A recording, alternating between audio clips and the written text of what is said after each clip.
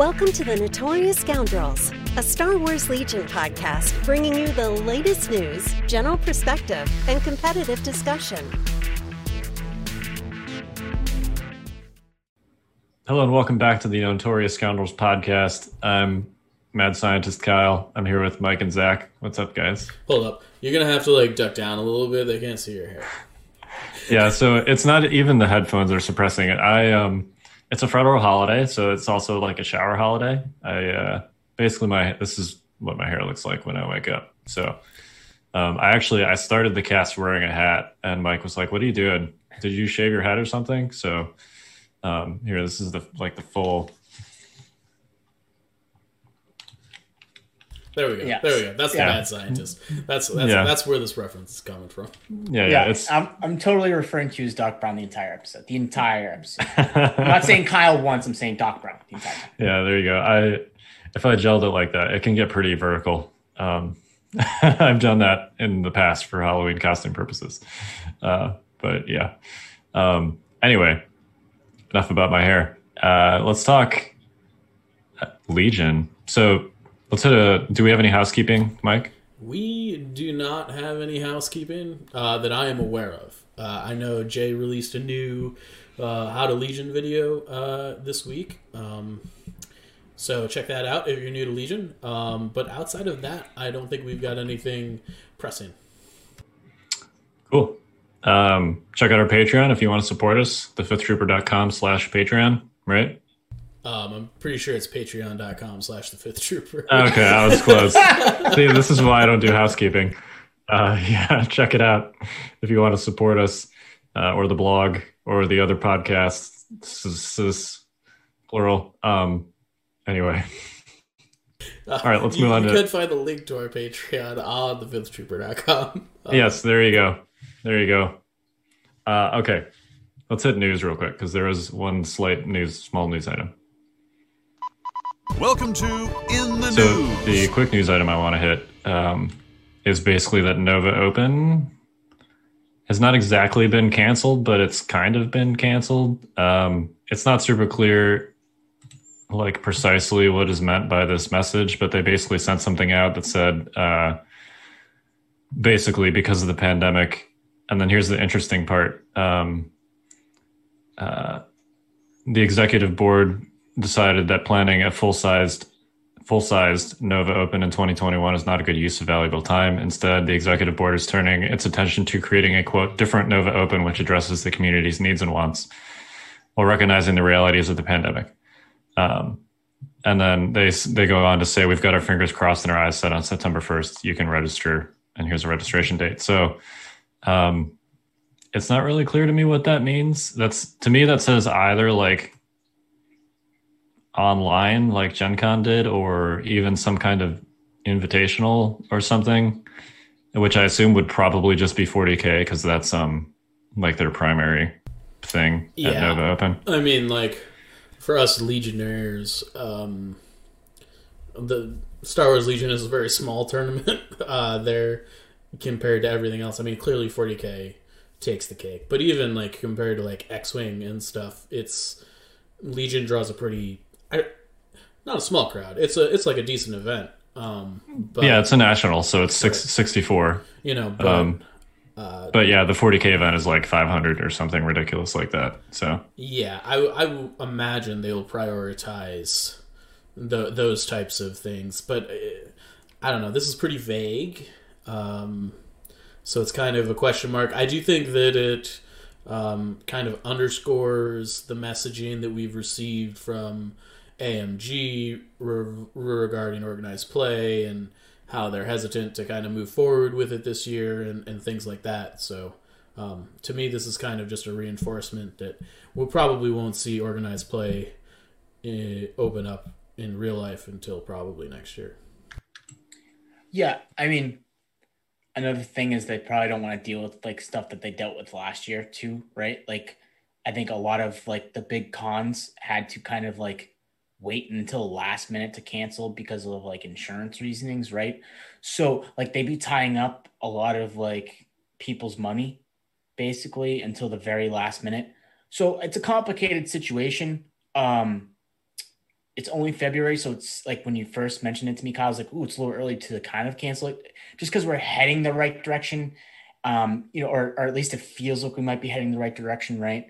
But I also respect that they're taking like precaution too. So I think that this is just normal right now, and we need to accept that, and just we'll get a tournament eventually, right? Like it'll come. We're getting to that point at some point. There's light at the end of the tunnel. I feel like I say that every episode now. But if it's not the Nova Open, it'll be something else. That's just how it has to be for everyone's safety, right? Yeah, it's perfectly sensible, right? Like if there's a good chance that it's going to get canceled anyway. Like planning a convention is a lot of work. Like you said, you tie up everyone's money that signs up for that time period. You got to book space. It's a ton of effort to go into something that may or may not happen. And I totally get where they're coming from, where they're like, let's just figure out a way to proactively assume that we're not going to be able to do, a full blown quote unquote normal Nova Open. And I don't know exactly what they have in mind, but it sounds like they're either going to do some sort of reduced size pared down thing or some kind of online thing or some combination. So anyway, excited for whatever that is. Sad that COVID is still around, but it is, and that's the reality. So yeah, we'll get to do a Legion convention tournament again sometime. I'll be there whenever that is. And like literally, I don't care where it is. It could be like in the like back alley of like some shady city. I'm not going to try and point blank any city, and I'd still go there right now. Sorry. Yeah, I don't know about that. Like you say that, but like I don't know. Mike, you would do it. We have an addiction to this game. No, I wouldn't. I really wouldn't. While yes, I love this game, and I'm not going to sacrifice my health and my body for it. Well, let's assume that that whatever the first con is essentially like appropriately timed. Let's say. I mean, like, I wouldn't stay in like a crappy hotel and then like, yeah, I don't know. It's not gonna be that though. Like that, Yeah. Totally. I just like that's what you guys are attempting to say, right? Like, I will play in the streets of Baltimore. That's how bad I want to play. Hey, Baltimore's great. Yeah, Come on, Baltimore is great. Don't hate on Baltimore. Haven't you seen The Expanse? Haven't you seen The Wire?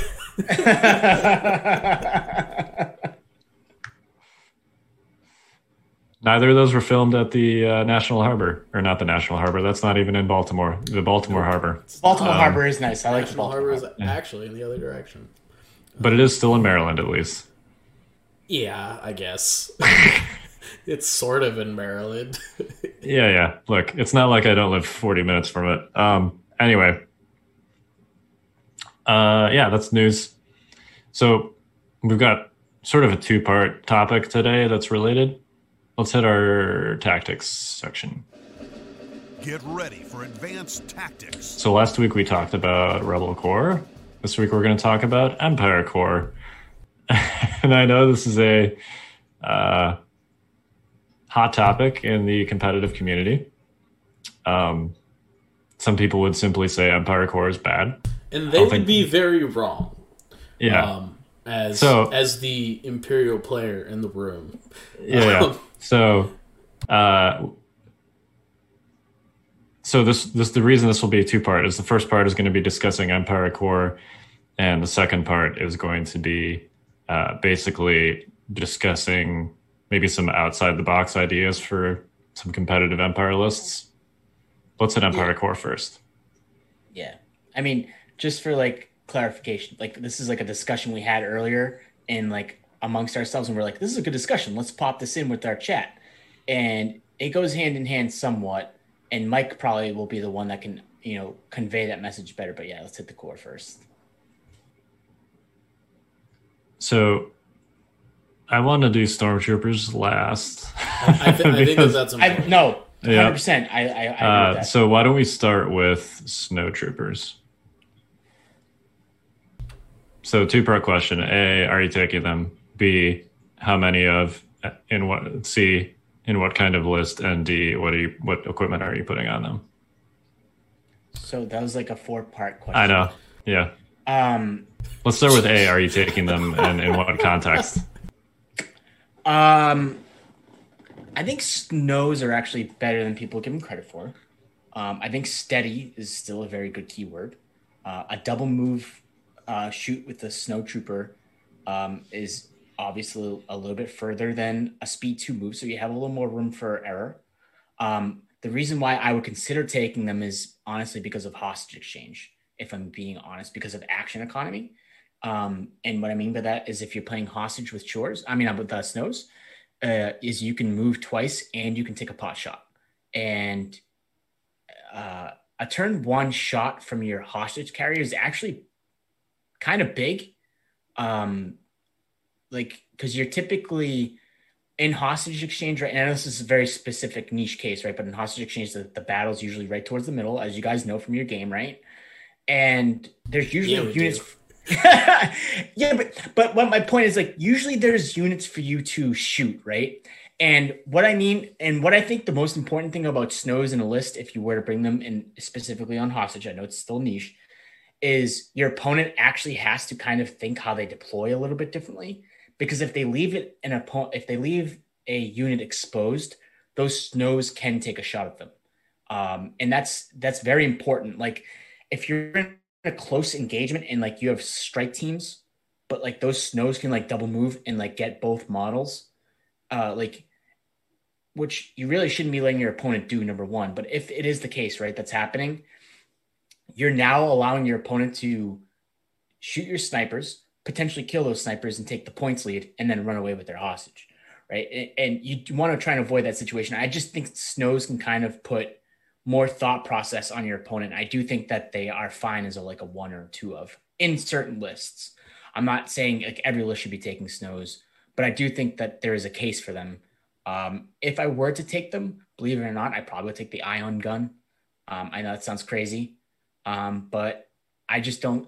I think the flamethrower puts you in the wrong mindset. It makes you want to play aggro with them and get into positions that they necessarily don't want to be in this type of environment. The other case would be to take them naked and bring them straight up as like a hostage or like hostage insurance, basically. But I do think there's a better case for snows than, say, last week we talked about fleets, right? And I know the comparison gets made because they're similar units, but that's where my mind goes with it. I think all of that is fair. So I will say, as we start the Imperial Core discussion, I do think snows are significantly behind the other 2 choices, or 3 choices. No, totally agree. I think, interestingly enough, I don't like snows in the hostage situation that you were describing, specifically because they are slow, and if they get suppressed, you're moving even slower. Well, they're moving the same speed you would with the hostage, anyways. I understand. They are able to shoot after the second move. When I say slow, what I mean is they're not moving speed 2; they're moving speed 1. I mean, like with the hostage, they're still speed 1. But I don't know. I'm just thinking action economy on top of those speed 1 moves. I feel really, you. Yeah. I don't know. I suppose it's a little defensible. I still think that you blaring the flamer and frag grenades, if that's what you're trying to do, is target hostage exchange, and to be honest, I'm not sure hostage should even go in Imperial decks. But if you are going to target hostage exchange with snowtroopers, I think that you go all in with the flamer and the frag grenade and try and hit something with your invulnerable shield turn 1 and really dice them. If that's the reason you're bringing snowtroopers, I don't think it's. I'm not saying that that's a good thing to do. I just I think snowtroopers are always a one of. And basically, if you're going to take snowtroopers, they are a one of. I think that they are uniquely suited to lists that include palp, because you can do a double tap thing and really you know, get the flamer going. I think that you really, I don't know. To me, the issue with snowtroopers has always been suppression and their ability to get on target. And I think that right now, like, snowtrooper officers is a thing you could do. It's really expensive. It's like too expensive, I think. It feels bad. It feels bad on paper. Yeah. So I'm more in the, if you're gonna run snowtroopers, run them lean, keep them behind cover until they're kind of like a mini linebacker unit that blows something up if it gets close. And I think that's why you should not only bring the flamer but bring frag grenades as well, because if so that they can deal with large group of units, like a large unit, or they can deal with like a Luke Skywalker or whatever and just toss 5 red into them with steady, you know. But overall, I think that the snowtrooper is leaning into something that the Empire has been traditionally not so great at, in that it's like close range, and most Empire lists are trying to keep their distance, frankly, for the most part. And I think because it doesn't really thread with what we see Imperials doing more commonly these days, and I think the snowtrooper just doesn't fit that as well. That's just me. So I agree with a significant portion of what you guys have said. I think that snows are basically Vader Palp only. I actually think they're fantastic in a Palp list. I would personally take the flamer. I know that some people specifically have had success with the Ion. I don't know what his round robin group makeup is, but the Ion seems positively useless if you're not facing droids or vehicles. I mean, if you're playing against droids, it's really good, right? Like clearly it is exceptional if you're playing against droids. But if you're playing against anything else, it feels maybe not so good. Yeah, even against vehicles, like you still have to actually wound the vehicle to get the Ion token on there, which is, you know, the dice on that thing are garbage. So. Yeah, I mean, that's a fundamental issue with Ion. Yeah, anyway, this is not a topic about Ion. Personally, I also like the Flamer Frag combo. I think you could make an argument for Flamer Ion grenades or Flamer Impact grenades just because they're cheaper now. Like, those grenades are dirt cheap. And the frags, at least if you're blasting like a multi-model trooper unit, the frags are usually overkill. But it is nice for those situations where you're trying to slap a single model, you know, and then it's 5 reds instead of like 5 blacks or whatever, which does make a pretty big difference. I agree and disagree about Hostage. I think they are great on Hostage, but not as the Hostage unit. And specifically only in a Palpatine list. They are the unit that you want to blow up your opponent's hostage on turn 2 when you play Give Into Your Anger. And if you're going to do that with them, you know, your hostage, ideally, if you're running away with them, which you should be, they should already be further than range 1 away from your opponent's hostage at the start of turn 2. So you want your snowtroopers to be the ones that you're kind of like shoving into your opponent's hostage while you have, you know, a naked stormtrooper or whatever being the ones that run away with the hostage. Yeah, they're the same speed. Yeah, the snows get a free shot when they take those 2 speed 1 moves, but it's probably going to be a range 3 shot, and it's probably just going to be crit fishing with white dice. So, at least for me personally, you know, if you're playing snows, you're probably playing Palp, and if you're playing Palp, you're playing Give Into Your Anger at the start of turn 2 to blow your opponent's hostage up, and you want to do that with the snows or with guard. Which means that your hostage unit should be something else. So, yeah, I think that kind of sums up my thoughts about them. I do think you could actually take 2 in a Palp list with the right setup. I actually played Luke in a practice game like a week ago. The list he ran was actually illegal. Neither of us realized it, but he had 7 core in it. So maybe it's not the best example. Not realize that? I don't know. It was just like, it was a practice game. Neither of us realized. I'm going to say that once again. How the hell do you not realize that? I don't know. You know, it was Palp, 2 snows, 2 shores, 2 mortars, and a stormtrooper with a medic and then roll a guard. So I don't know. Neither of us really. Dude, I'm in like a fog right now. I gotta be honest. With just life in general. So my Legion games are like kind of autopilot, especially my practice games.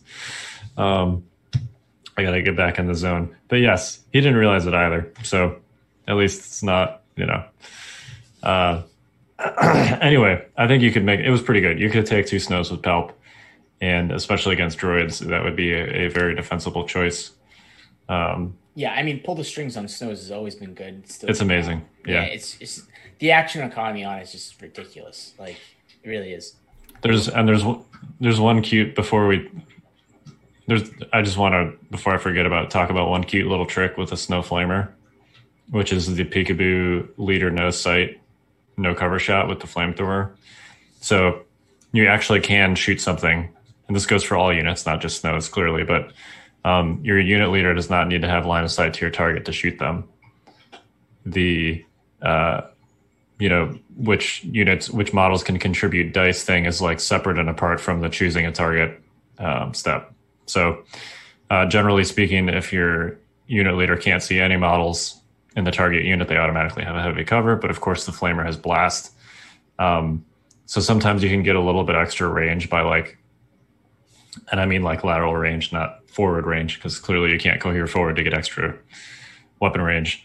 But you can basically like move your unit leader, behind a line of sight block, or throw your guys around the side so that they can see your target, blast them with the flamethrower and the frag grenades.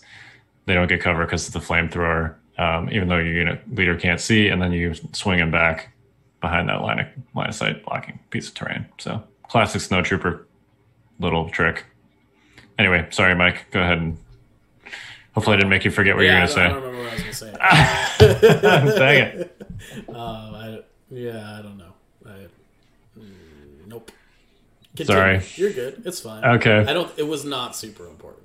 Okay. Yeah, that's all I got for snows.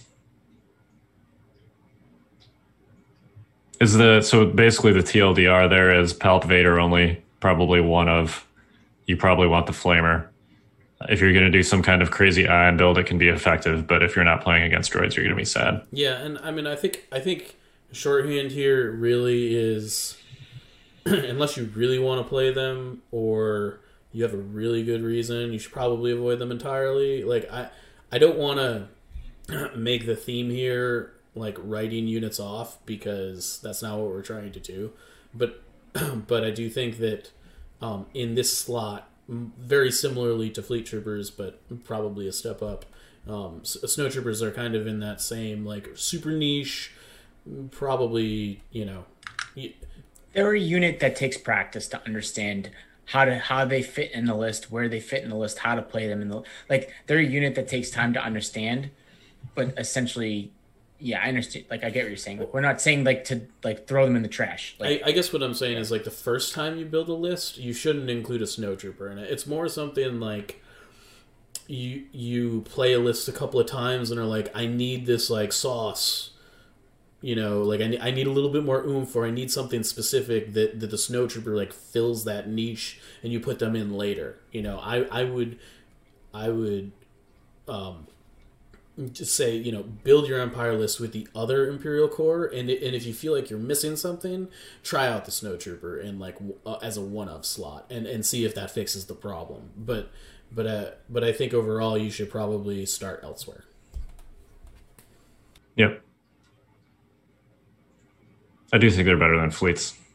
Yeah, I mean, they're definitely better than fleets. If that came out wrong, I'm sorry. I was trying to say that they were a step up from fleets. Yeah. I mean, steady's just really good. I mean, it is. Steady's a great keyword. So before we move on real quick, I want to throw one thing at you guys. What do you think of Gideon and a snow unit? The dice aren't good enough, I don't think, to justify the cost. He's 38 points. Yeah, Gideon it's an 82-point unit. That's a lot, in my opinion. In contrast, the Flamer Frag version. I mean, I could see maybe doing it if you have like a core-centric list and coordinate daisy chains some stuff, right?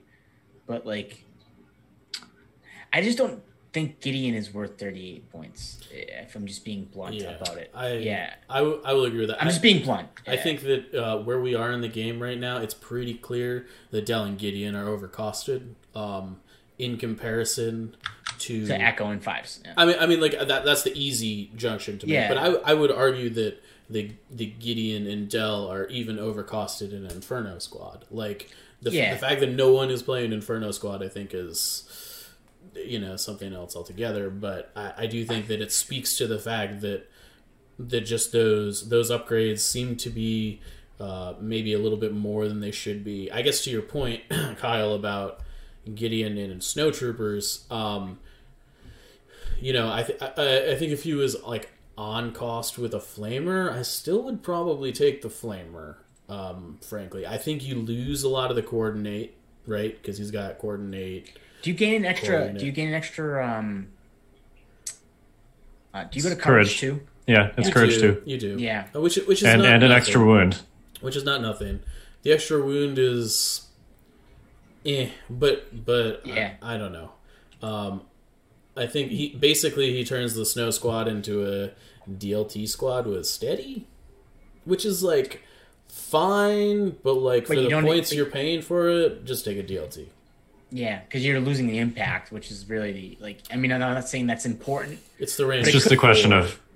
It could be, and that also. It's just a question of how important steady is to you. Because I've always personally felt like if you could just give Snows a DLT, they would be ridiculous.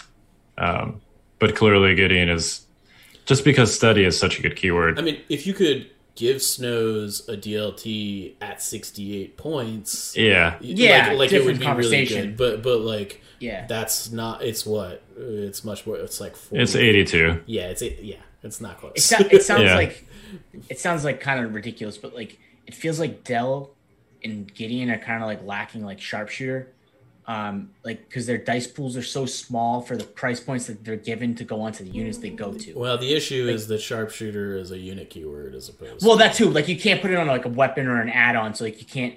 Like I understand that, but like I'm saying, that's what it feels like they're lacking. Well, it's because the unit you normally put them on has marksman, and marksman and sharpshooter is not a thing that currently exists. So totally. Well, it is if they're an Inferno Squad, right? Like Well, I guess marksman and there's no sharpshooter. Together, they don't exist together because marksman just gives you the crits. So, but yeah, I bet to the point, it's just 38 points is a lot to do that. I think. Yeah, it's. So maybe interesting, probably too expensive is the TLDR there. Yeah, I will say that if I were to this is like super theory crafting, I would never really talk about this on the cast except we're like sort of talking about it. I would never bring this up myself, but I think Dell is a better choice in a Snow Squad than Gideon. Because you have a sniper with peekaboo, basically. Yeah, and it's.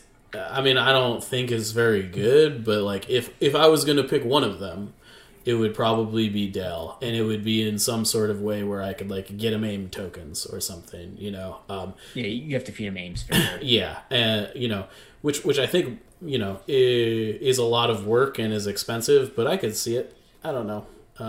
Again, a niche. I would never take it to a tournament. All right, let's move on to Shores. So basically, same 4-part meandering question for Shores.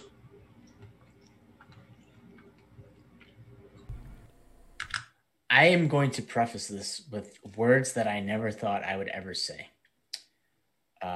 I wish comms relay still worked on Shore Troopers. Okay, hang on. I'm going to stop you right there. Yeah. Because this cast will be 2 hours otherwise. I know. I know where you're going with this. Yeah. So, what I do not want to hit, at least right now, is were Shores over nerfed? Yes. And I don't think so, personally. I think, but we're not talking about this right now. No. So, were Shores over nerfed? We can table that for another cast. And how do you feel about the comms relay change, which is now more than a year in the past? Yeah. Wow, holy crap. I think those are it's a different conversation. Fun hot take discussions. Yeah. What I want, what I think I'd like to make this discussion about is what we have now with shores. Like, how do you use them in an empire list? How many do you take, etc. So purely tactics. Otherwise, we're going to be here for 2 hours. You mean like we Not were saying we today in background chat? Yeah. They go hand in hand, Kyle. No, they don't. They don't go because hand in hand. No, because I'm this on is Kyle on this one. Sorry. because this is what we have, Zach, right now. This is what we have to work with. So let's go from there. Whether or not that's what we should have is a completely different discussion. Shores are really interesting to me because, like, I think prior to the point changes they just got recently, I would think like stapling offensive push to them was something you probably should be trying to do. I think that you might not be able to afford that now because Empire list building is kind of wacky. The good thing with the changes, right, is that it pushes you from using like a 3 or 4 of shores to start and use stormtroopers and shores. So I think shores are probably like a 1 to 2 of, and you bring a 1 to 2 of a mortar. Most likely 2 and 2 is probably where you want to land. Sounds perfect. I'm still on the emplacements aren't that good train. But the whole reason you bring shores is that you can activation pad stat with the mortar, right? Like it's part of the reason. I mean, don't get me wrong, the T-21B is still a fantastic gun. Shores is still good. Like I'm not trying to really dump on shores with my previous comment. I still think that they're very, very good. They're still a very good unit. But I won't get into the reasons for that. But they're still good. I think there are two of course there's the 3-3-3 lists that you're going to have to take 3 and 3 of, right? But I think 2 shores is good for, I think, any Empire list. So for the uninitiated, can you explain what 3-3-3 is? Because I know we've used that abbreviation before, but it's possible that those that aren't like, and closely following the competitive meta knows what that is. It's Iden with 3 shores, 3 mortars, and then 3 ISF. And I think that might be the only list that you want 3 shores and 3 mortars in, if I'm being quite frank with you. If you're bringing 3 shores and 3 mortars, the only other way I could see is maybe like a high activation, like 13 list, like 13 activation list, maybe that's like fleshed out with like E-webs or something. I don't know. But I think you don't want 3 of shores anymore, personally. Okay. So I'm going to start it's maybe not a long rant, but I am going to talk about, there is a conception right now, I think among a lot of the community, that Empire is not so hot. Perception. It is a perception, and I want to. I want to be. Did I say conception? Very much out of context. Yeah. Totally. It is a conception. No. It is a perception. Wow. They sound the same. Something on your mind. No, never mind. Anyway, whatever. Always. In any case, so I think the first year and a half to 2 years of this game, Empire lists were defined fundamentally by the fact that their core was above average, if not exceptional, and that it carried the list. I think in later days, we saw lists that pretty much exclusively ran 3 short troopers, 3 mortars. That used to be like what you started building every Empire list ever with, because of the comms relay stuff and aggressive tactics and all that jazz. We're not going to hash out the fact that stuff has been nerfed. However, I want to be very clear that I think that the reason that most people think Empire is not so great right now is because they're trying to do what was a thing before, and I think it's catalyzed by the fact that mortars are not very good anymore, which is the bulk of the point that I'm about to get at, is that you cannot afford to bring more than 2 mortars in an Imperialist, like, period. I think that shore troopers, you could take 4 of them in 2 mortars, and that would be fine. I think we need to break the conception that if you take a shore trooper, you also have to take a mortar. Perception.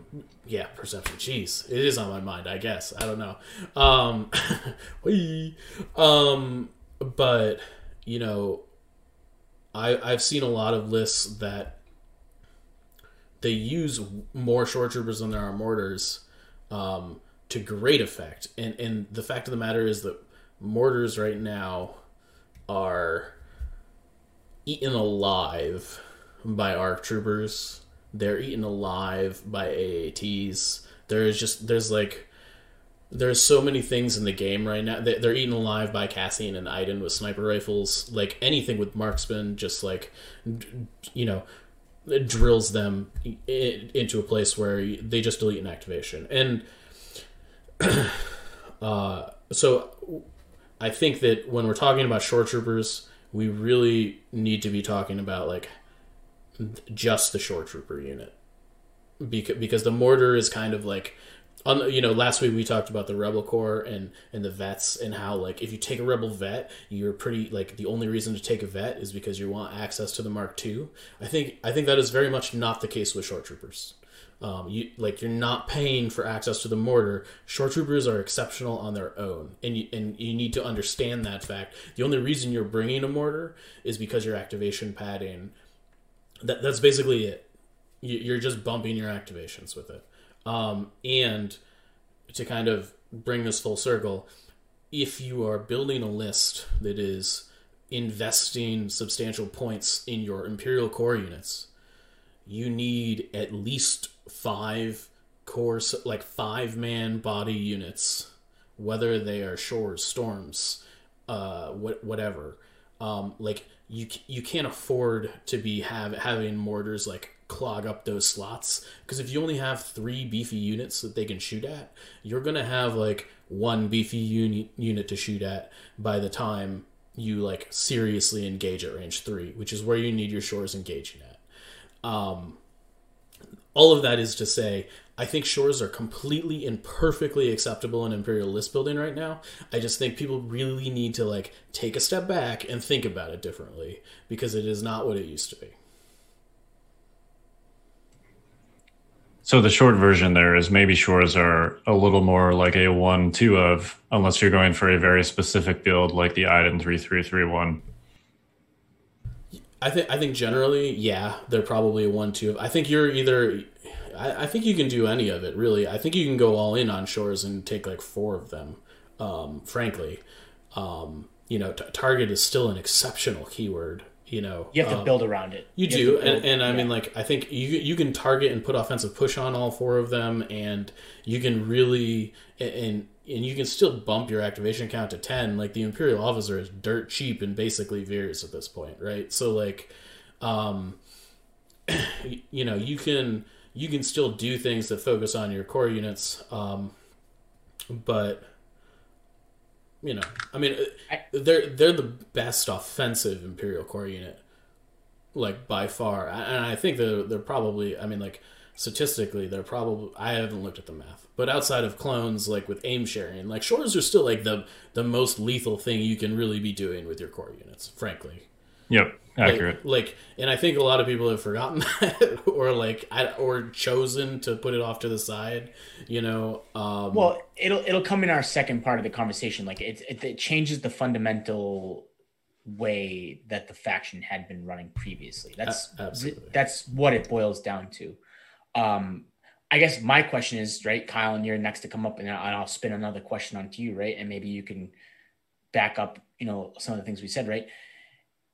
Is bringing a comms tech and an uplink feasible after these changes? I know you wanted to focus on the unit as is, right? So they got a little bit of a points bump. That does hurt upshores quite a bit. It does, although the comms tech also got cheaper. So that's fair. It's probably a little bit of a wash there. Yeah. You also now have access to Gideon, who gives you a free coordinate. Yeah. which I would, if you're running some kind of crazy like 4 shore build, I would strongly consider Gideon going in one of those. Just no. So, Mike, you're making a face at me. I am making a face at you. I think you're taking. Like? I think I get where you're trying to go with this. Is that like it looks like he should synergize well in like an upshore build where you're using the HQ uplinks and you're like coordinating and stuff. Well, I'm not even saying with the HQ uplinks. I'm just saying. Sure. Just like in a shore squad. You get a free order. You do. You get a free order, which you can bounce to another shore. Yeah. I just. I mean, you lose a T21B, which is like the whole reason you're taking a shore squad in the first place. So I don't know. Yeah, his weapon profile is significantly worse than a T21B. Yeah, there's no question about that. I don't know, and you're paying more, right? I think it's 3 more. It's 35 versus 38. Yeah, you get a wound, you get courage too, but it's a much worse weapon profile. Yeah, I mean, I think that I personally would lean towards just take the T21B. I mean, to be fair, out of curiosity, while we're sitting here, I did 4 shore troopers with the T21B and a snow trooper with Gideon with 3 snipers, right? And that comes out to be 574 points. It's not terrible. That's 8 activations. And that's 8 activations. Like that's 8 activations right there. Yeah. And you've got no mortars. Right. That's right. Exactly. 0 mortars. Like you can easily just dunk a mortar in there as your 6 core unit, and you're at 9 for 40 points. So to kind of back up what Kyle was saying, I could see the case for Gideon, just not on a shore trooper unit. I could see it being in like a snow trooper unit that we had already previously talked about, right? But you're basically doing it for the coordinate. You're not doing it to have and just the bonuses that he gets steady, right? I agree with Mike here that you don't want to put him in a short troop. If putting him in a short troop unit feels like a trap to me, personally, because you're losing the T21B. Yeah, that's fair. I just thought I'd throw it out there because coordinate is a good keyword. Courage 2 is nice. Yeah. I mean, it's weird to say because like 2 red dice is very good still, but the T21B is really good because of the critical, right? I mean, the criticals. And 4 dice at range 4. 4 dice, range 4. Like, there's a lot of different reasons for it. Let's think about this rationally, though. And I, Kyle, I'm going over this in my mind. Like, I've definitely thought about it. It's basically a clone, like a phase 2 with a range 3, whatever their red gun is. DC 15. Dice wise, with aim token, with 1 aim token. I don't think clones. I don't. Not that we're talking about clones, but I think that's like a very comparable unit.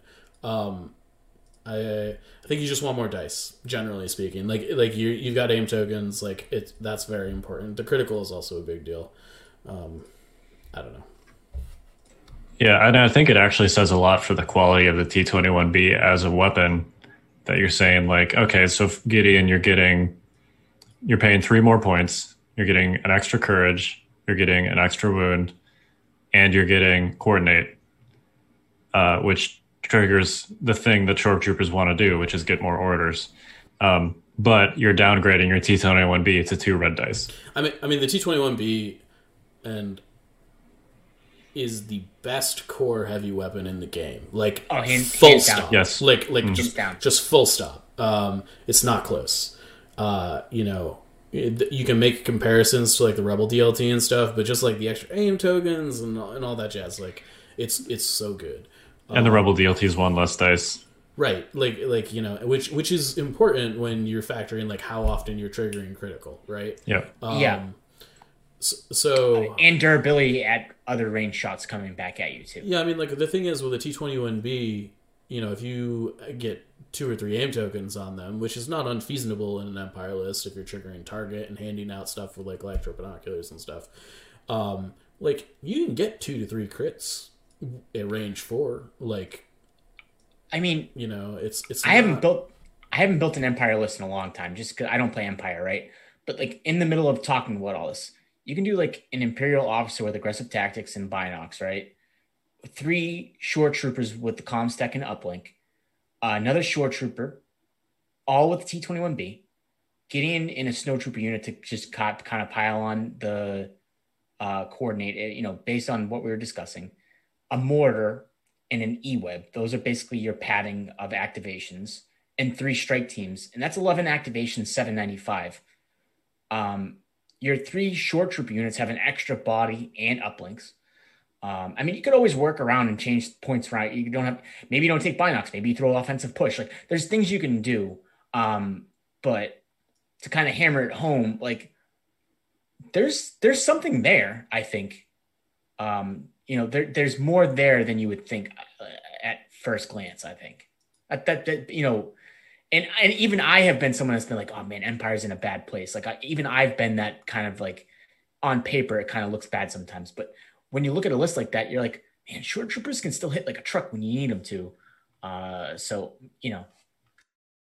So what upgrades are you considering on shores besides the obvious T21B? Well, 2-part question. First one, I think this will be easy and short. Do you ever run them naked without the T21B? Hell nah. Okay. Not close. Agreed. That was rhetorical, right? Yeah. Well, a little bit. This is like a 101 section, so no question is a silly question, right? I mean, so just to be clear, there are definitely people in the competitive realm that have done it. I don't think it's something you should do. I don't know. I think it worked well when arcs didn't exist. I shouldn't say worked well. It was like a thing you could do when arcs didn't exist. But the reason to do it was just to pad a bunch of activations and have a bunch of mortars in your list. And that was when mortars were like... Functionally, mortars are good when the other side of the table doesn't have something that, like, hard counters them. The issue is that, like, in the last 6 to 8 months, like, there's a lot of things that all of a sudden hard counter them. So I wouldn't even say it's hard counter, even though hard countering is part of it. I would say that the suppressive keyword on the mortar also has lost its value too. I'm not saying that it's lost all value, but when you're shooting like a phase 2 and like a droid, like, it doesn't feel as good as you were like previously shooting other Imperials and Rebel troopers. So I would argue its value has increased. Ooh. Because if you shoot a phase 2 with a normal weapon, it does literally nothing, which is a significant downgrade from, shooting a Courage 1 unit. If you shoot a phase 2 with a mortar, you still have a good chance to do 2 suppression, which means you're actually costing them an action, unlike shooting them with a normal weapon. The value of suppressive goes up when your opponent has more high courage units relative to weapons that don't have suppressive. I agree. The issue is that they have arcs backing them up, I guess. Right, is that clearly. If you're shooting phase 2s, that also means that your mortars are dead. Yeah. Totally. I mean, but I don't think it has anything to do with the suppressive keyword decreasing in value, because I don't think that's happened. Yeah, I think that's fair. Are you taking... So let's talk about upgrades besides the T21B. What, if any, upgrades besides the T21B are you taking on these guys? Well, comms tech and uplink, which we've discussed, is potential. I could see maybe a medic in certain lists, right? And officer shores are really, really good too.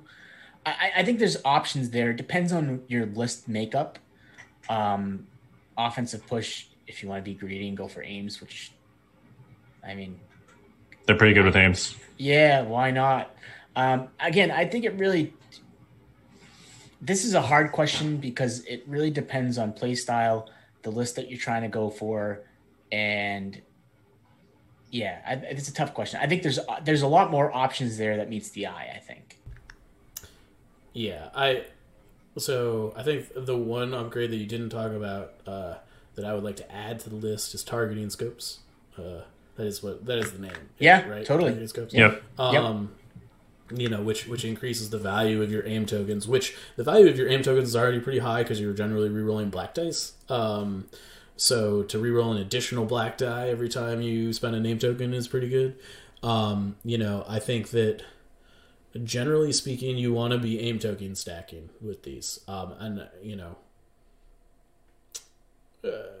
if you get 2 to 3 aim tokens on a shore unit, like it's not that different than a phase 2 Z6 shot backed up by a bunch of shared aims. Frankly, it's not.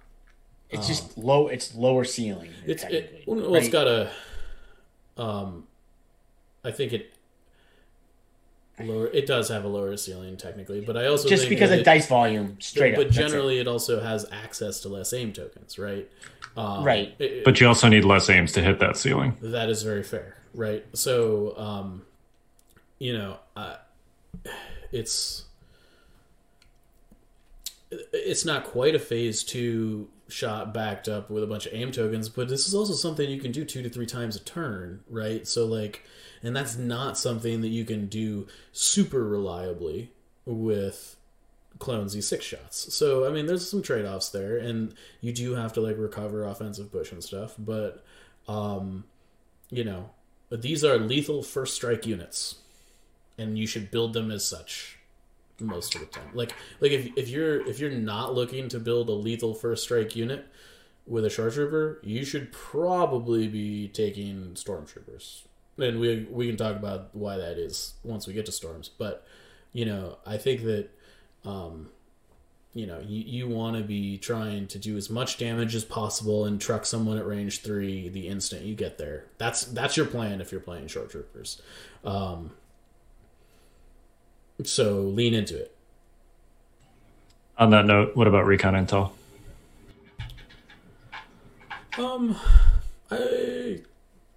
Recon's become one of those things where it's just like if you got the points, yeah. I remember building lists a while back. You'd always want to be reconning, but I don't think it's necessary.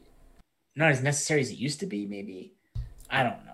Yeah, I think the fact that bids are so important nowadays means that you'd rather have an extra 2 points for your bid than taking recon intel. I don't know. Yeah, it's just a way because it's most deployments. There are a significant percentage of the deployments where you basically start range 4 almost exactly away from your opponent. And recon intel lets you kind of do that move shoot range 3 on the first turn where you wouldn't otherwise be able to. But yeah, I'm not saying that there isn't value in it. I think there probably. But you gotta be greedy with your points. It's like it's a straight up luxury item, right? Yeah, if you got the extra points, why not? Yeah. All right, let's hit storms. Last but not least,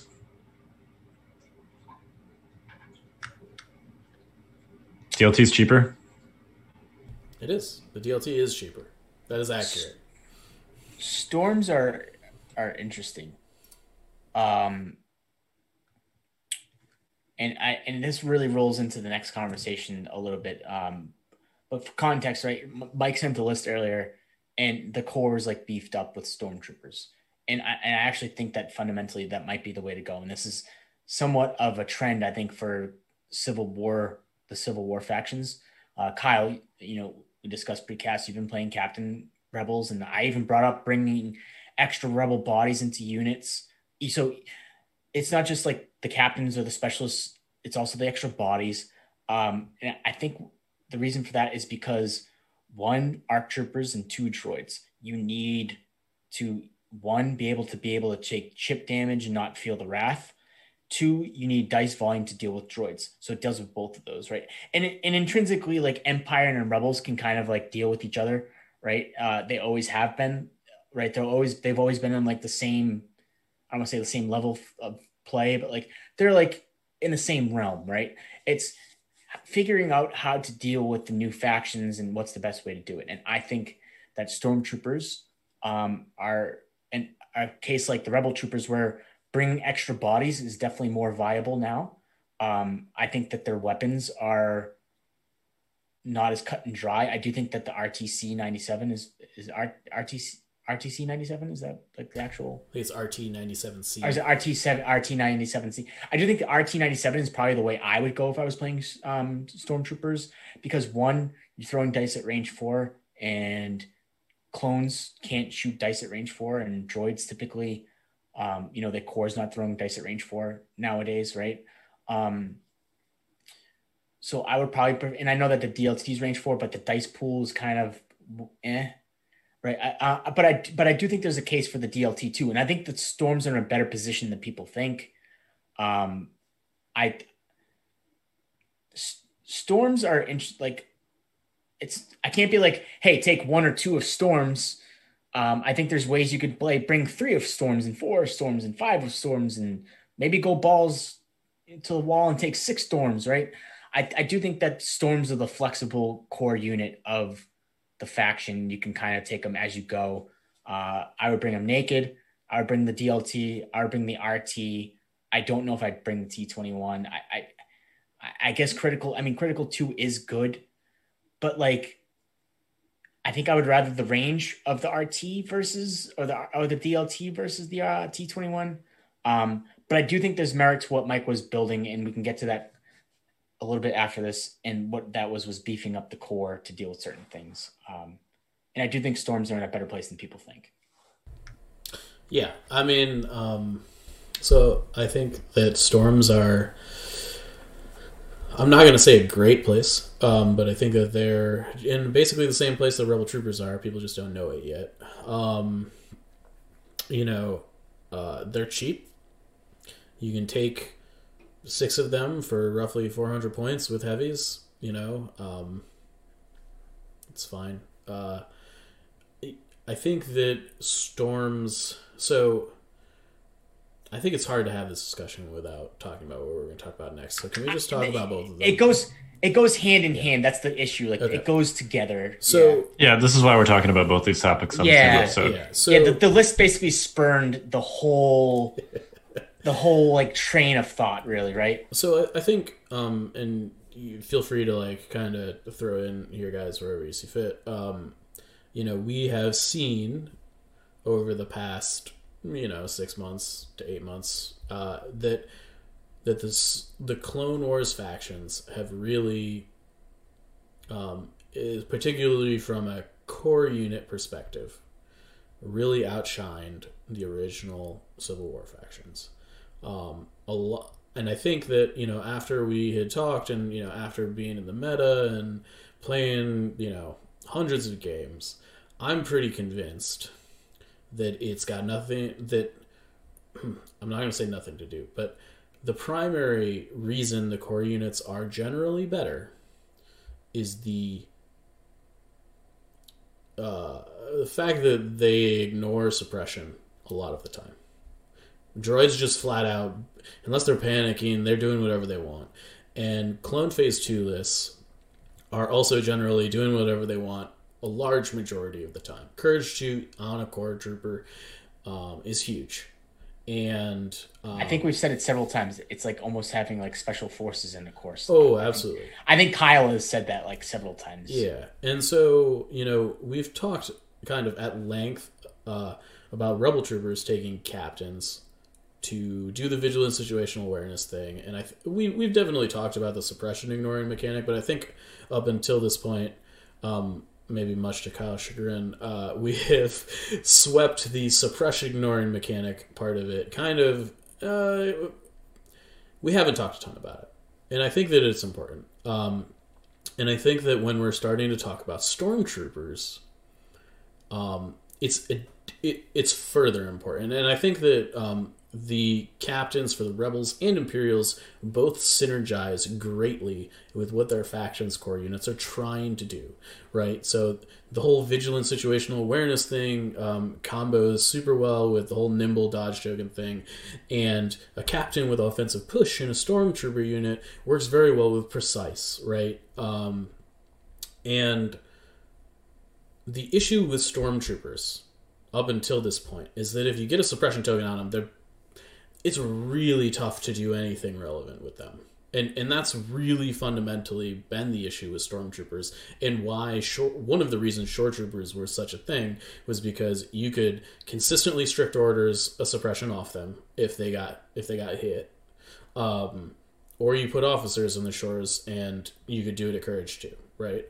And storms have a cheap, efficient way to do that now in the captain. And I think that is very important. It's also like super not unreasonable to take like 5 storms with captains, offensive push, and RTCs, and like it really doesn't cost that much. Like, you know, And like, let's put it in perspective. You're adding another body that adds another die to the dice pool.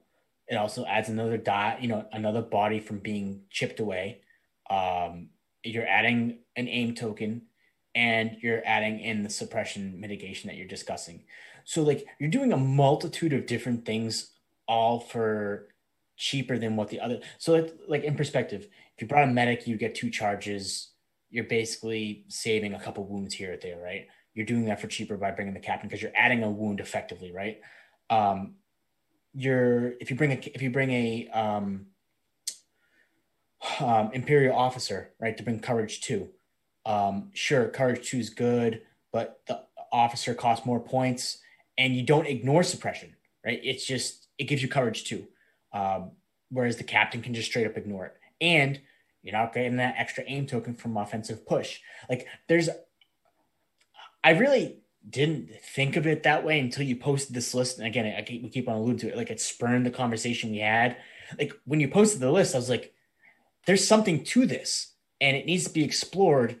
And sure, it's not the same thing that Empire's done in the past, which you would always bring core, but you wouldn't beef them up and you wouldn't do certain things with them. But it comes to a point where you have to fundamentally change how you play the game because you're trying to change the effects that have been happening to the faction recently. Yeah, and I think the most important thing that maybe this does that we haven't hit on yet is that because you're building stormtrooper units that are effective when you need them to be and offensively capable so that they're actual units that do things. They don't need order tokens though, which is super important because Empire lists, whether people really want to acknowledge it or not, really need to be giving their orders to their hitters, right? Whether they be Iden or Vader or Bosk or Palpatine or whomever, all of the Empire characters are super selfish when it comes to order tokens. They are not rebel characters that are just like, here, have some order tokens, right? And so, if you're not playing Krennic or Veers, which frankly in the current meta, they're like wannabe Rexes, right? Like they've got they do decent things, but like they can't actually fight. And yeah. Which is important. You need your characters to be able to do things nowadays. Otherwise, they need to be dirt cheap. And so, I think you need Bosks, and I think you need Operative Vaders. And I think the issue that we've had up to this point was that shore troopers were like, I need orders to be effective, right? And beefed up stormtroopers allows you to sort of create these units that are very similar to shores, frankly, in effectiveness. And cost, and still take Bosk and have him be order hungry, which is important. Yeah, because that's what your list had. It had Bosk in it, and you look at the list and you're like, do you have it in front of you? Because I'm recording, yeah, I can't have it. Yeah, I can bring it up. But you look at and again, I keep on alluding to this. It was something that never really clicked until we started discussing it, And the list was. I gotta find it because we went to a rabbit hole. Hold on, where is it? Wow, we really did go into a rabbit hole. Here it is. It was 2 Imperial officers, both with Binox, Bosk with Hunter. Actually, it's a different one. Sorry. I was gonna say that doesn't sound. Yeah, no. It was so actually you got Veers into this list. You had Veers. That's very possible. Binox, Bosk with Hunter, Seize, and targeting scopes. So you had upgrades on both of your characters, right? And then you had 5 stormtroopers with the RT-97C, captains, offensive pushes, and then 3 snipers. And you had an 8-point bid. So you're bringing Veers with Binox to pass out aim tokens to things that could use them, which if you haven't played RT-97Cs, they really like aim tokens. They really, really like aim tokens because you still are throwing a lot of white dice, right? You got to keep that in mind. You're throwing a lot of white dice, so the aim tokens really help, right? Seize on Bosk basically allows you for like the coordinated fire turn, really, or other, this, I guess there's, some other cases where you want it, but like the turn that you can't be selfish with Bosk, you have that opportunity to put an order on him, right? And you can choose to go last with him, which is what Bosk wants to do. I think the most important thing about this list is that you need to understand that like Bosk is still fragile. I do think Bosk has a better place in the meta than people are giving him credit for. And that's for another discussion when we talk about Imperial operatives. I'm only really discussing it now because we're discussing this list specifically, right? But like Bosk also plays into what the list is doing, right? You have all sorts of range 4 and 5 weapons. You have maximum firepower with Veers, which, yeah, I know maximum firepower is really not as good as it used to, but it's still a thing. You still have things that, and it's not just about clones, right? But like you have things that can hit clones from range that they can't fire back with except for ARC troopers, right? And like to take that clanker's turn. But after that, their Z6s have to come into range 3. And that's really where RTCs actually shine, right? Like if like RTCs are like at like exactly range 4 and the clones have to enter range 3 and then you enter range 3 with your captains, you're tapping offensive push, you're getting binocs on them, you're doing things to give them the aim tokens that they need to hit beefier units with a lot of good, a lot of dice that you can kind of manipulate with precise, right? I don't know. I just think that it was a list that like shows that like there is a way to do what you've done in the past, but intrinsically change it all at the same time. Because that's what you need to do. Empire's in this spot where Empire used to be the faction that would aim and shoot, right? And right now there are other factions that gunline a little bit better than they do. So they need to kind of manipulate how they do it. And I thought that this list was interesting because like you said, it allows Bosk, or let's say it was Operative 8 or whatever, like to be selfish, but you have the backup where the captain can kind of control what happens to you, right? And that's important for Empire, I think. It's something I'm interested in seeing explored. Let's put it that way. Yeah, I mean, this is kind of an analog to the Rebel captain setup, except you're taking offensive push instead of situational awareness, and you're leaning into aim tokens and precise instead of dodges and nimble. Now, whether that's as good or not, I think is an open question. It's certainly less vulnerable to like high velocity. You get your beef from your red saves instead of from dodge tokens. Otherwise, it's a relatively comparable unit, offensively speaking. It doesn't hit quite as hard as like a DLT captain does, but if you can get it aims, it's pretty close. So, yeah, I think it's potentially interesting. I do think I would love to see Bosk on the, Bosk is still my favorite bounty hunter. I would love to see him on the table again. I do think there's also some, not just talking specifically about beefy storms, but I think there's some room to play with Seize the Initiative. And, Mike talked about Empire players not wanting to think like Rebel players, that their focus pieces need orders. Well, Seize kind of lets you get around the previous issues with like double bounty and other multi-character lists. You could probably make some crazy like Iden, Bosk, Boba Fett lists with Seize the Initiative on everybody and a bunch of naked stormtroopers that weren't that bad. That's a lot of Pierce. Those are 3 characters that are all good characters. It's kind of like a faux Rebel hero spam list. I think you could probably do something like that. I haven't personally tried it. I would still probably run something like what Mike posted with, Veers, Bosk, a bunch of beefy storms and strike teams, because that's my style. But yeah, especially ones that hit at range 4. Yeah, sure. Yeah, I mean, I do think that like,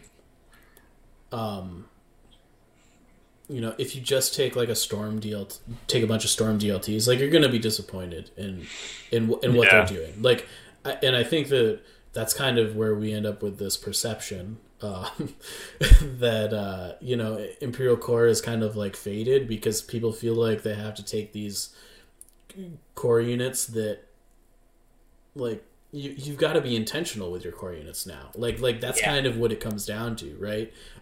You have to be very intentional with what you're doing with them, and you've got to specialize them, and you've got to play them a little bit more like special forces, and equip them. And I'm not sure that's a bad thing per se. It's definitely different, right? It's not how the game started or used to be, but we live in a world where we're super like you need good dice pools. You can't get away with a core unit taking a shot and doing no damage, really. Like that's a way to lose a game these days. When you step up and like take a shot with a core unit, you need to know that you're gonna do something.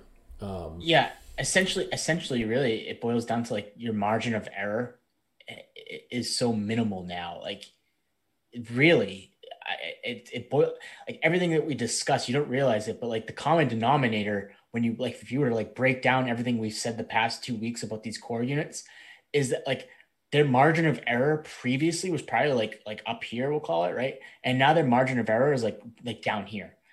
Like one simple mistake or like missed shot by your core unit could ultimately cost you more than it did previously. Don't get me wrong. Legion, just like sports, and we discussed this about baseball, football, hockey, it's about who makes a mistake, right? Or a mistake happens, whether it's a dice mistake or an actual mistake, it's one thing or another, right? But like a mistake could literally determine the game. And that margin of mistake is like down here as opposed to where it was previously, essentially. Yeah, like I remember in like the original days of Legion, we would like be trading like DLT storm shots against like Rebel Z6 shots, and literally like just sometimes you just like the shots would bounce and you'd be like, oh, that's okay. Like, but nowadays, I put a suppression down, that's fine. Right, I put a suppression down, like no big deal. These days, like because the suppression is really not fundamentally, kind of to Kyle's point, like guns without suppressive, like don't really suppress core units anymore, which is important. You need to do damage in order to make it effective. Like before, you could be like, I'm going to shoot that unit and I'm going to give it a 66% chance that it can't move and shoot me, which makes me safe, right? Or whatever.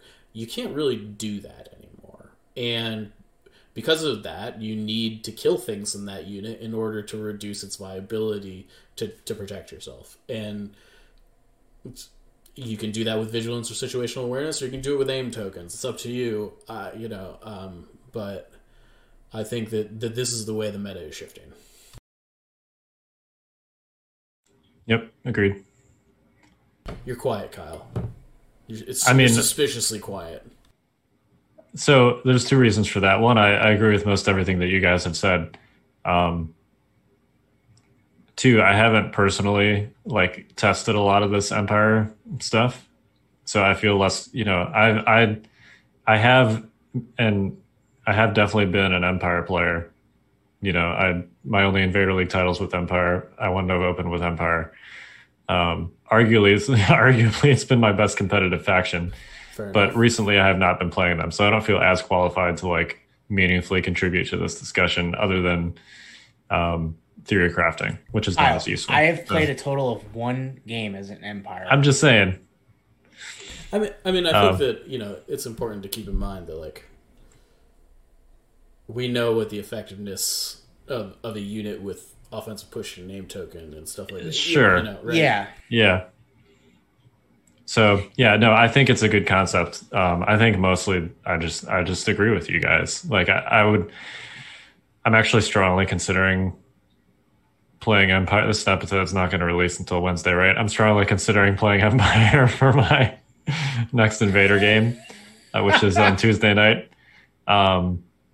Generally I've been releasing them Wednesdays, so I think you'll be okay. I'll hold it just for you, Kyle. Okay, thank you. Post it tomorrow. Make them sweat. Yeah, mostly because for surprise factor. I don't know how super necessary that is. I'd love to. It's been a while since I played Pelpin seriously. I still love Pelp. I still think he's great. I have yet to use him in a tournament with Barrier. Yeah, Barrier makes a huge difference. He's cheaper. So, We'll see. I'm intrigued. This discussion has inspired me, I guess you could say, to potentially get Palp or Bosk back on the table, because those have been my Empire boys in the past. So, Yeah. Yeah. No, seriously. Like the list. Like, I think Mike posted the list. And I don't think he expected like the rabbit hole we went into, but here we are, like 12 hours later, discussing on the cast. It's interesting. I kind of want to see it unfold.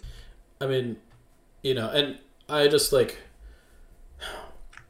we've kind of been alluding to it, but I think a lot of Empire players are not loving where the faction is at in the game, and maybe there's merit to that, maybe there's not. But I gotta say, man, from someone who watches a lot of Star Wars Legion and is involved in the community and is watching everything, y'all are not playing Bosk enough. like I don't know what to say other than the fact that Bosk is not in like 70 to 80% of Empire lists says like build your list differently. I don't know. He's just seriously he's like I still think he's one of the best units in the game. He's amazing. He's one of I don't know. He's got the suppressive that shuts down the units that like putting a boss shot at range 4 into a phase 2 is still like really good. Surge, crit, pierce, suppressive. It's really good. Not to mention if you ever get to Dioxis a clone ball, like it's magical. like yeah, it's just like it's like winning the lotto, and I'm not saying that like you're gonna do that every game, but sometimes like you get a good line of sight blocker and like sorry dudes, but you're taking a Dioxis charge if you want to take this key position, like, and I don't know, I mean like, and it does like 10 to 15 wounds when that happens. Yeah, I mean if you hit 6-7 phase 2s and arcs and wrecks with the Dioxis charge, like stuff's gonna die, like a lot of stuff's gonna die, and I don't know. It's just like in a meta that emphasizes long range pierce so heavily, the fact that we have seen basically no Bosk these days just blows my mind.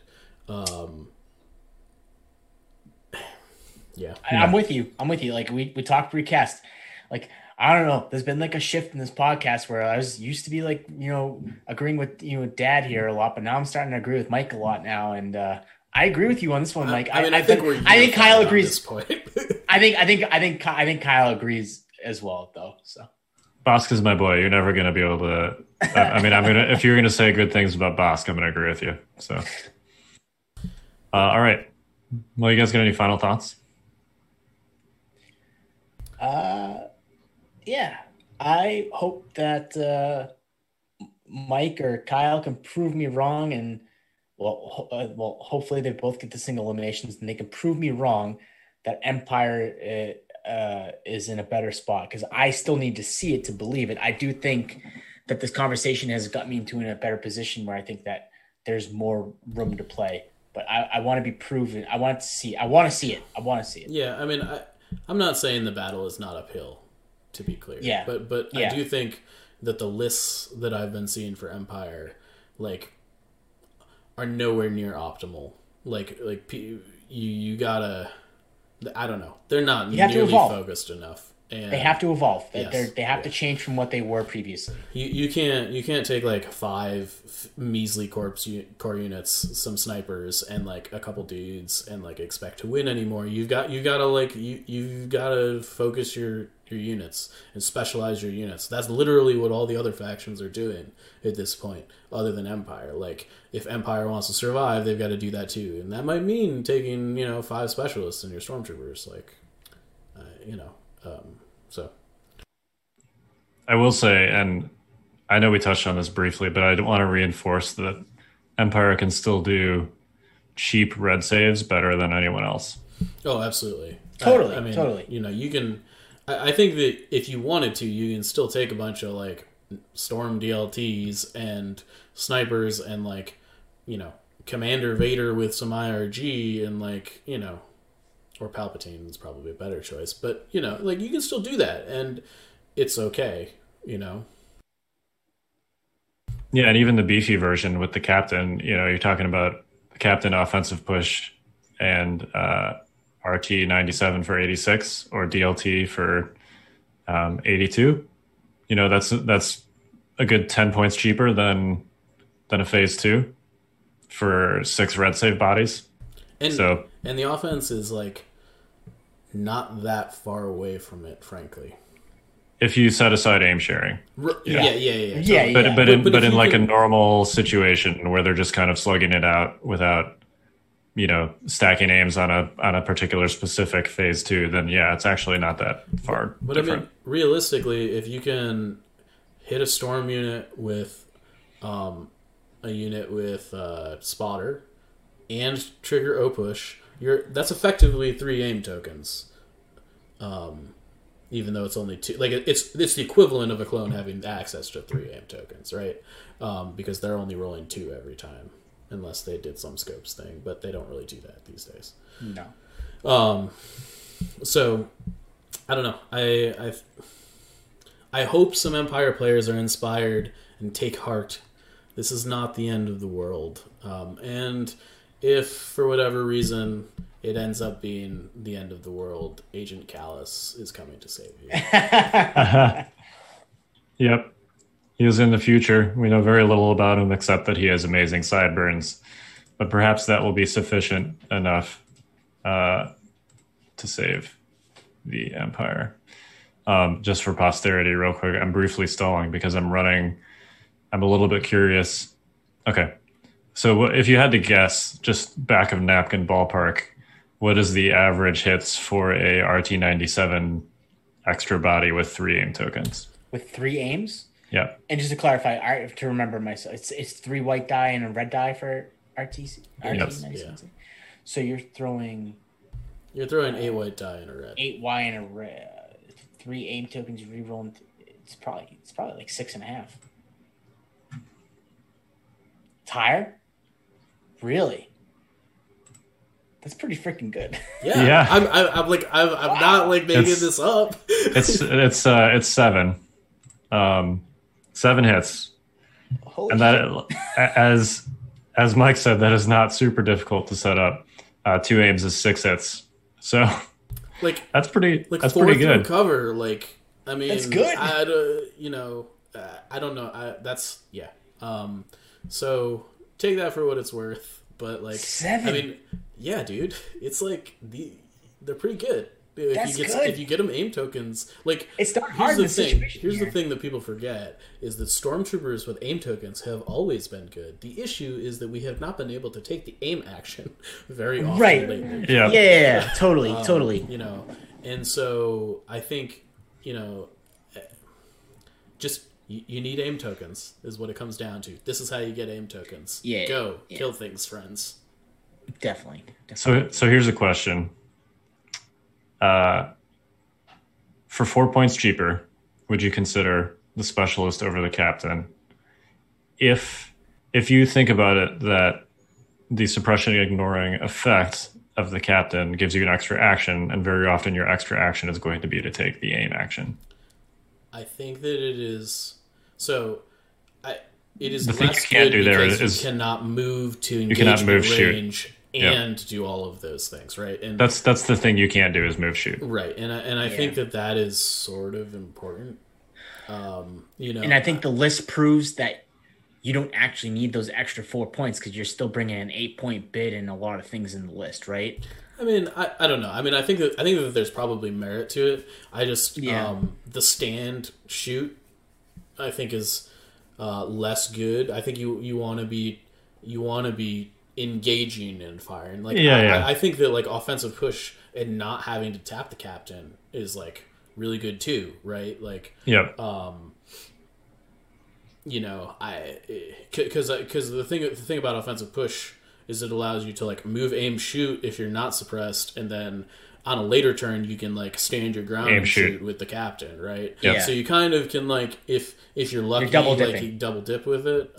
Whereas with the specialist you can't. So yeah, that's true. I think the captain is far more flexible, I guess is what I'm trying to say. It definitely, and that's why that combo's 4 more points per right, unit. and I think that it's probably worth the 4 points. Frankly, if you're able to utilize it twice, I think it's important.